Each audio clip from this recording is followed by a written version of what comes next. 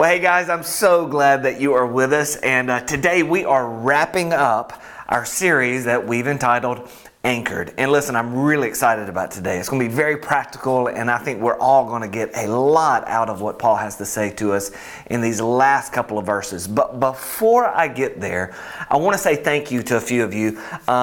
We have so many people who are logging on, who are watching us from all parts of the world, believe it or not.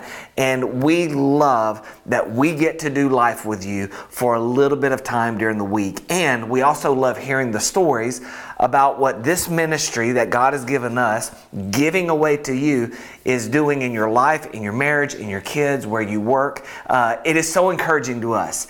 And so some of you have actually taken a step to give financially to help us with our online campus. COVID hits. We had no idea how to do an online campus. We're still figuring it out, but God is blessing in amazing ways. And for anyone who gives for the very first time, by the way, a giving link is right there to help support us in getting this message of Jesus out to the rest of the world. We have something that we want to send you. This is our gift to you. We love talking about we are a bridge of hope to individuals, and that's what we want to do. We are a bridge of hope, and our mission is simply this: to lead people to fall more in love with Jesus. So if you've never given before, I encourage you to join the rest of us trying to let the world know about Jesus, and we would love to send this to you. And no, I'm not going to tell you what's inside of it, but we think you'll really enjoy it. Okay? So thank you again for partnering with us, and hopefully if you haven't, you'll do that. And if not, again, I think you're going to really enjoy today as we conclude this Anchored series in the book of Colossians. If you haven't been with us for a while, let me kind of bring you up to speed. Colossians is a 4-chapter book, real short. Encourage you to read it. The very first 2 chapters, yep, you're right. It's all about Jesus. It's about how amazing He is. He is priority. He is the most powerful. He is first position in everything, and rightly so. So that's the first 2 chapters of Colossians that we covered. The last 2 chapters really talks about, wow, since He is number 1 and we're number 2, since He has changed our life, what kind of difference should it make in our life? If you didn't catch last week, Kurt actually talked about that. Man, that we should take off our old life and we should adopt this new way of living that Jesus has not only given to us, but actually invites us into. And it changes everything when we've given our heart to Him, or at least it should, right? And doesn't that include our relationships? Like, if we are now a Jesus follower, our marriage should look different. Our relationships with our kids should be different. Our relationship with our coworkers, if we're a boss, if we're an employee, that should all radically change how we do life with one another. Because here is a truth about you that I know, and it's a truth for me in my life, and that's this: we all want great relationships. Come on, you can see it on the screen right there. We all want great relationships. No one goes into a marriage at the altar and in their mind they're thinking, how can I completely blow up this marriage one day, right? Nobody thinks that. No one holds their son or their daughter and in their mind they're thinking, I am so grateful that one day my son's going to be in a counselor's office because of me. Right now, no one ever thinks about these things. But here's the question: how often does that happen? See, it's not our desire, but it happens a lot. And I would even maybe say we've experienced some of that in our own life. Well, here's what I love. I love that the Apostle Paul is going to talk to us about how to have great relationships. Now, I want to give you a warning. Hang with me. You might not like what he says, though. It's going to sound old-fashioned. I'm just telling you. As a matter of fact, you might hear what he says and you think, there's no way. As a matter of fact, wherever you are, you might say it out loud. I'm not sure, but that might be what you think. So just hang in there with us and let's find out together how Paul says we can have great relationships. In Colossians chapter 3, we're going to pick it back up where Kurt left off with verse 18. And I have actually put in some italicized to help us understand the text a little better, because again, you might not like what you hear, or you might think it's impossible, but hang in there with me. So we pick it up with the relationships. Colossians chapter 3, verse 18. Here's how it starts. Wives, submit to your husband. Be supportive and follow, for this is appropriate in the Lord. Wives, submit to your husband. Don't turn it off. don't click the off screen. Don't leave. I understand that in our culture, this is a word that I think has been abused. It's a word that hasn't been understood at all whatsoever. And even when we first read this, right? Wives, submit to your husband. Be supportive and follow them. Ladies, you might be thinking, well, if he were anything like Jesus, I would. He's more like Satan, though. So there's no way I could ever do this. And I understand that. Our role as a wife is that hopefully our husband is loving and leading in such a way that submission means to support, that I would submission as to what he desires to do with our family, how he wants to lead our family, the vision God has given him for life and ministry together. Listen, submission doesn't mean less than. The reason this text shocked the first century readers as well is because if you were a man, you were large and in charge. As a matter of fact, you could actually treat your wife and your kids, if you were the man, like cattle. And it was okay. It was acceptable. Well, Jesus comes along and changes all of that. Paul is now writing about what Jesus taught, which is no one is better than the other. We just have different roles to play. Everyone is equal. A man is not better than a woman. The husband is not better than a wife. Parents are not better than their kids. They're definitely wiser, but they're not better than their kids. So don't misunderstand what's happening. Paul is not saying, hey wives, you're less than your husband. He goes, no. The role that God is asking you to play is that you support him, that you join in the mission that he has for the family unit. This is the role that you play. Now husbands, now it's your turn. Here's what it says about the husband. Husbands, love your wife. And right now all the wives are going, see, I'd submit to that guy. I would submit to that guy. See how it works in tandem here? Husbands, love your wife, which means be affectionate and selfless. And watch this last part. And never treat them harshly. Paul says, here's what I want you to do. We're going to change things up. I want you to love your wife and do not treat her harshly. Do not yell at her. Do not put her down. Do not put her in her place. See, this is what was happening in that day. And Paul is saying, listen, in light of everything Jesus has done for you, you love your wife. Cherish them. You treat them tenderly. You seek to understand where they are and what they're thinking. And I know what the husband is thinking. You don't know my wife. Okay? If you knew my wife, Paul, you would not have written that right there. My wife is why I want to become a monk. Okay? This is the life I'm living. And Paul is going, listen, it's a different way of living. I understand it, but here's your role. You love her. And here's what Paul, I think, is also saying, not just here, but also in Ephesians, that when you love and cherish, speak tenderly to, your wife will want to join you, support you, serve you in the mission that God has given both of you for the family and for life. And it's not I'm better than, it's we're in this together, and we are better together when we support, when we love, when we submit, when we lead, when we honor one another as a husband and wife. This is what Paul is saying. Next verse, verse 20, here's what it says. Children, obey your parents. Now, if you didn't agree with me on the husband and wife part, every parent that's listening right now is going, amen. So now we're back on the same page. But here's what it means. For children, obey your parents. Respect and pay attention. That's what it means. Respect and pay attention to your parents in everything, for this pleases our Lord Jesus Christ. Now, here's something that's just interesting to note, okay? It doesn't give an age.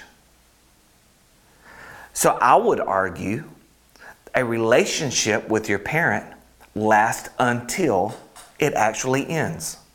So I think if you have a parent or parents, I think it's still saying, listen, honor them, obey, listen to them, be respectful of your parents. This is the dynamic we play as children with our parents. And it's especially true of what we want our children to portray with us. And God says, here's what it says, this pleases Jesus when we do this. The next verse, it says this in verse 21, another relationship in the family. Here's what it says. Fathers, don't irritate your children. In other words, don't put trivial demands on them. Don't compare them to their friends. That's irritating them. And here's what it says. Or you might actually break their spirit. In other words, the weight you carry as a dad is different than any other weight that a mom carries, a sibling carries, a coach carries, a teacher carries. It's just how God designed it. The weight for a dad's voice is just different. It hits harder. It weighs more. I will never forget this moment with my son, my oldest son, Micah. Playing baseball, 10 years old. We go to our first tournament. We thought we had a good team. We are getting blown out like in the second inning, 15-0, 15-1. It's like, okay, we're not that good. I remember this one play though, where the ball goes to the outfield. My son's playing second base. He's supposed to cut it, and when he cuts, he throws it home. The runner from second is rounding third. Micah cuts it, and he just holds on to the ball. Now, I know now from his perspective, the runner had already turned third. He's going to score. So as a young baseball player, he just holds it. Should he have thrown it? Yeah, probably so. But it doesn't matter anyway. We're losing 15-0. Game's about to be over in inning 3 because of a run rule. When he holds the ball, I'm one of the coaches. I get off the bucket. You know how coaches sit on the bucket, right? I get off the bucket, and I remember taking my fist, and I just screamed, throw the ball, as hard as I could. His face dropped immediately, and I knew, I just broke his spirit. That's what I did. That's what I did. The inning ended. He came over, and I'm telling you, the downcast soul, downcast face is the phrase we use. That was him and more. I remember putting him up on the side of the bleacher area to where it was just us. Just took him right over there. I sat him up to where we could see one another. He could barely look in my eyes. And I said, I need you to look in my eyes, please. He looked in my eyes and I went, I am so sorry. And I was so wrong. I should not have yelled at you like that. And I'm making you a promise. I will never do that again. What did I do? I broke his spirit. I exasperated him, is what some translations say. I irritated him.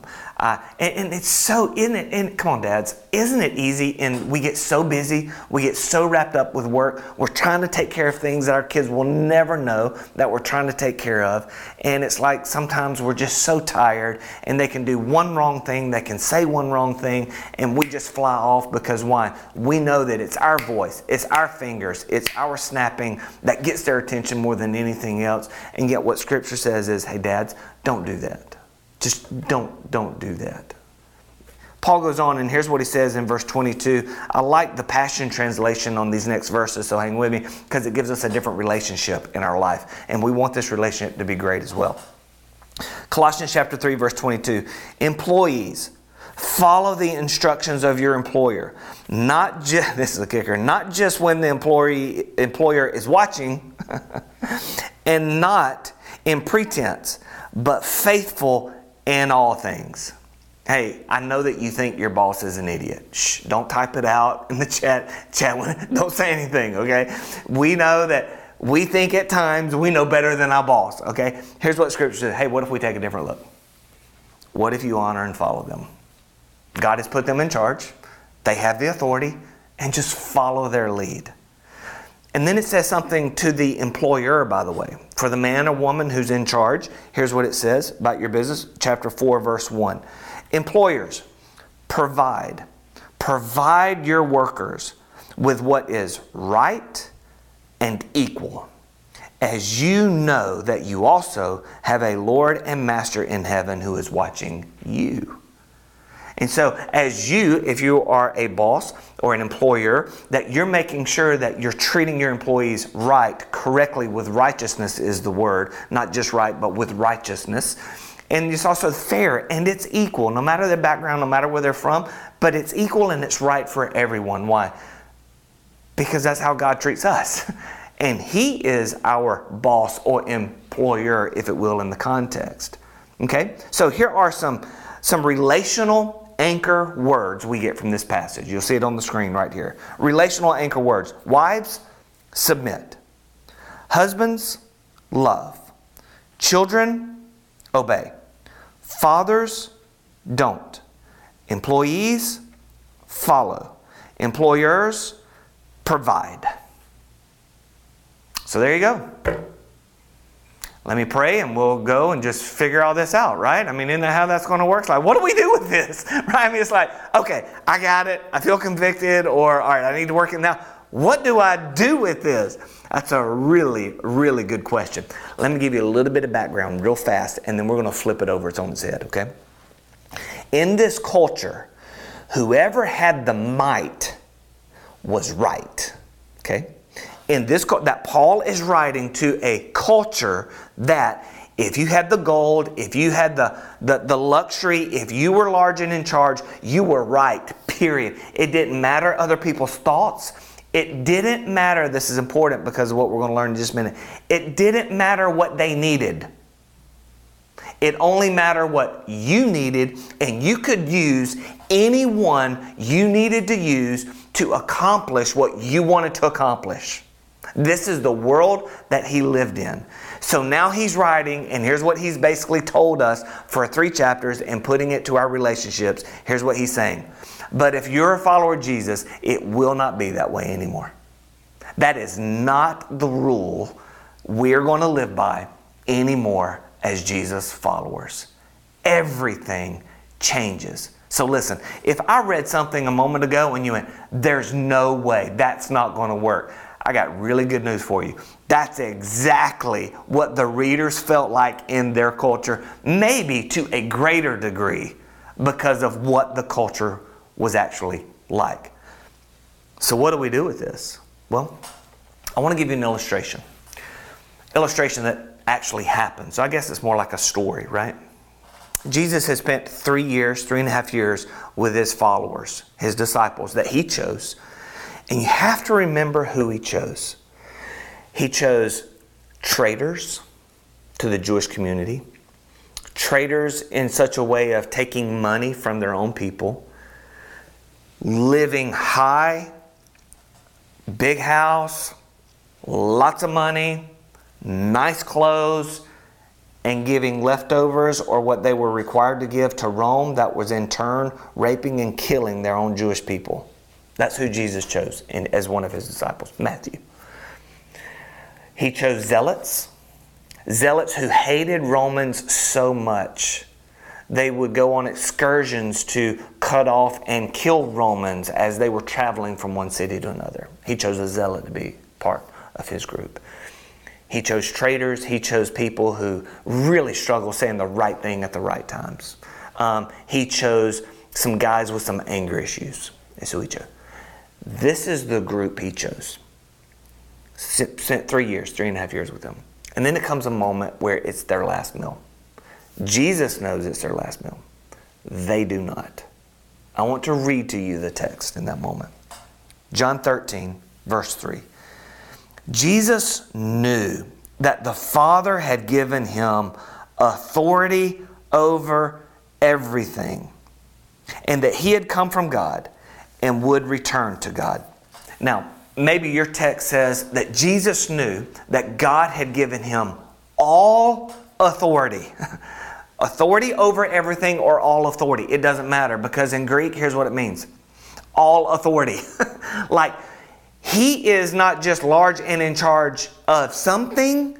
Jesus in this moment, and this text is telling us, it's a realization that Jesus has, that he already knew, I really am large and in charge over absolutely everything and everyone. My Father has made me the big man on campus. If you're a student listening, this is Jesus, okay? The next verse is the kicker. He has all authority. He is about to die. The men at the table about to leave, betray, and run from him. So, that's the next word. So, now let me ask you something. As you see that little word, so what do you think is going to happen next? He's going to tell them off. He's going to have a sermon for them. He's going to remind them, hey, it's all about me. I need you to stay close. I need you to watch me. Don't leave me. Isn't that something that we would say if that was going to happen? No. Watch how the verse ends. So, Jesus got up from the table, took off his outer robe, wrapped a towel around his waist, and poured water into a basin.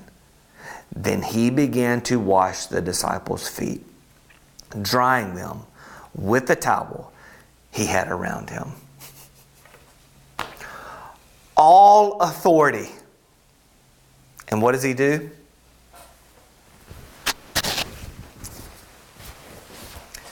Grabs a towel. He doesn't grab a sword. He doesn't grab a microphone. He grabs a towel. In that day, the role he just took by grabbing a towel, taking off his outer garment, was that of a slave. When he started doing this, every one of his followers in that table knew he's becoming a slave. Wait, that's what a slave does. You're all authority. Why are you becoming a slave? And it says he took off and then he put on. He took off his right to make it all about him. He's like, I'm going to lay that down. He took off the authority card that he could have played. I'm going to lay that card down. But what I'm going to pick up is humility. What I'm going to pick up is that of an attitude of a slave. And it says he began washing their feet. In our world, in their world, it was a fight for authority. And it was a fight to show others you had authority. Jesus comes along, and what he wants to know is, what are you doing with your authority? You have some authority somewhere over somebody. What are you doing with it? And he sets the stage. Here's what I want you to do. If you want great relationships, pick up a towel. If you want a different marriage, pick up a towel. If you want to change the trajectory, possibly they get a choice of your children, pick up a towel. You want a different work environment? Pick up a towel. Stop playing the authority, I'm in charge card. Jesus put it down. He's going, listen, if you want to follow me, if you're going to be one of mine, put it down and pick up a towel. Now, I want to tell you what I think, as I've thought about this, and there may be other reasons, but I think the reason we don't pick up a towel is fear. If I pick up a towel and I start serving that way, they will take advantage of me. Listen, I know them, and they're going to roll over me more and more and more than that. I think they already do. So they will take huge advantage of me if I do that. Right? Fear. It's a fear of, well, how am I going to get my stuff done? If I pick up a towel and I start taking care of all of their stuff and their needs and putting them first, Who's going to watch out for my needs and my agenda and what I've got going on, right? Fear.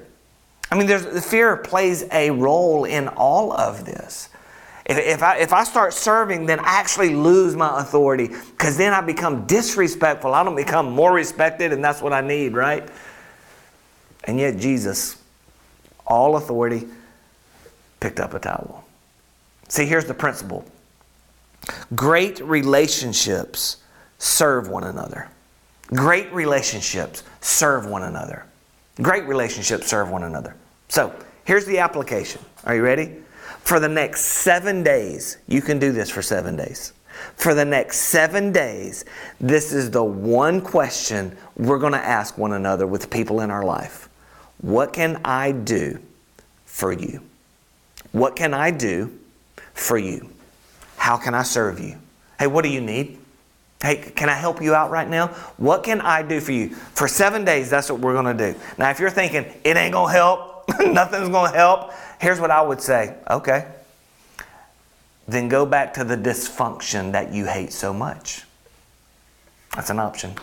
It ain't going to work, man. This is never going to work. Okay. Go back then to the relationship that you're already losing, and yet you know you don't want to lose it. And I would say, what do you have to lose?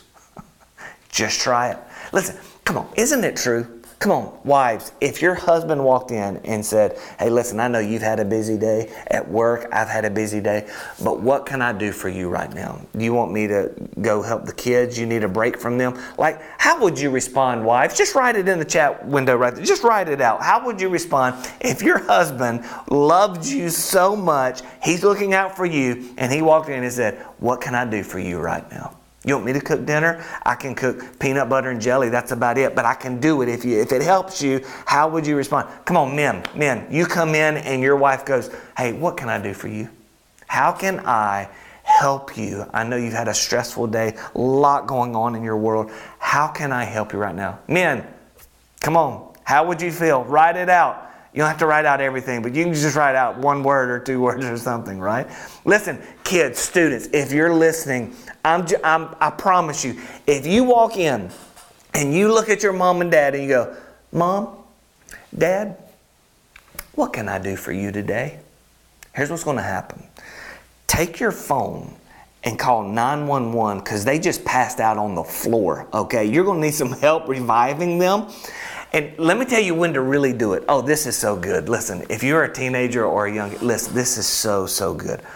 Do it when they have friends over at the house. Okay? When their friends are over for dinner or whatever, and you're about to go out with your friends, here's what you do. You walk into the kitchen or the living room and you go, Mom, Dad, I'm so sorry to bother you and interrupt, but here's what I want you to know. I'm going to be in before curfew, and I have my phone. It'll stay on if you need me. But before I leave to go out with my friends, is there anything I can do for y'all? Listen, I'm just telling you, you might come back in a new car sitting in the driveway. I don't know, because when you walk out, your parents' friends are going to look at your parents and go,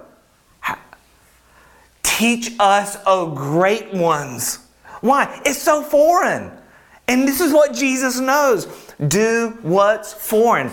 Do the unexpected. Great relationships happen when we serve one another. For 7 days. What can I do to help you?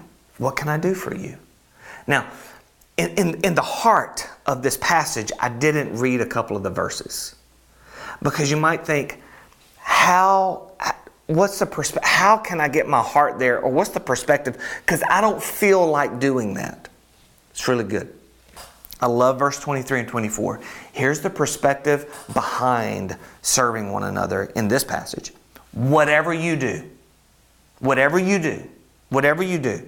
work at it with all your heart, as though you are doing it for the Lord, not for a person, since you know that you will receive an inheritance from the Lord as a reward. Last part. It is the Lord Jesus Christ you are serving. You're not really serving your husband.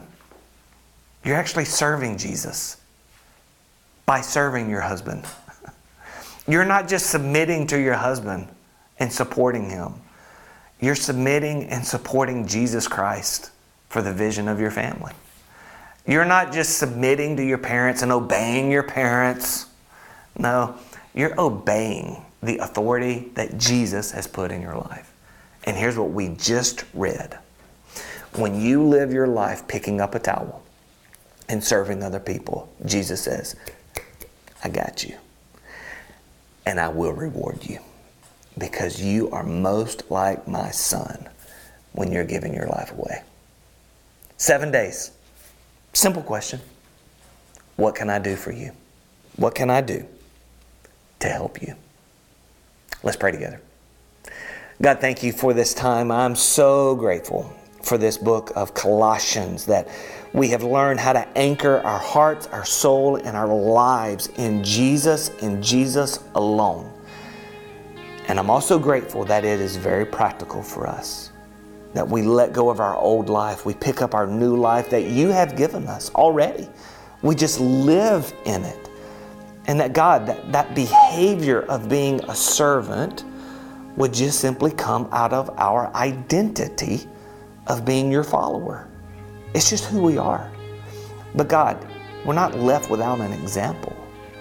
You, all authority, creator of the world, Lord of everything, picked up a towel. God, may we please follow that example, because it really is you that we're serving in the process. We love you. Thank you for this study we have experienced together. In your name I pray. Amen.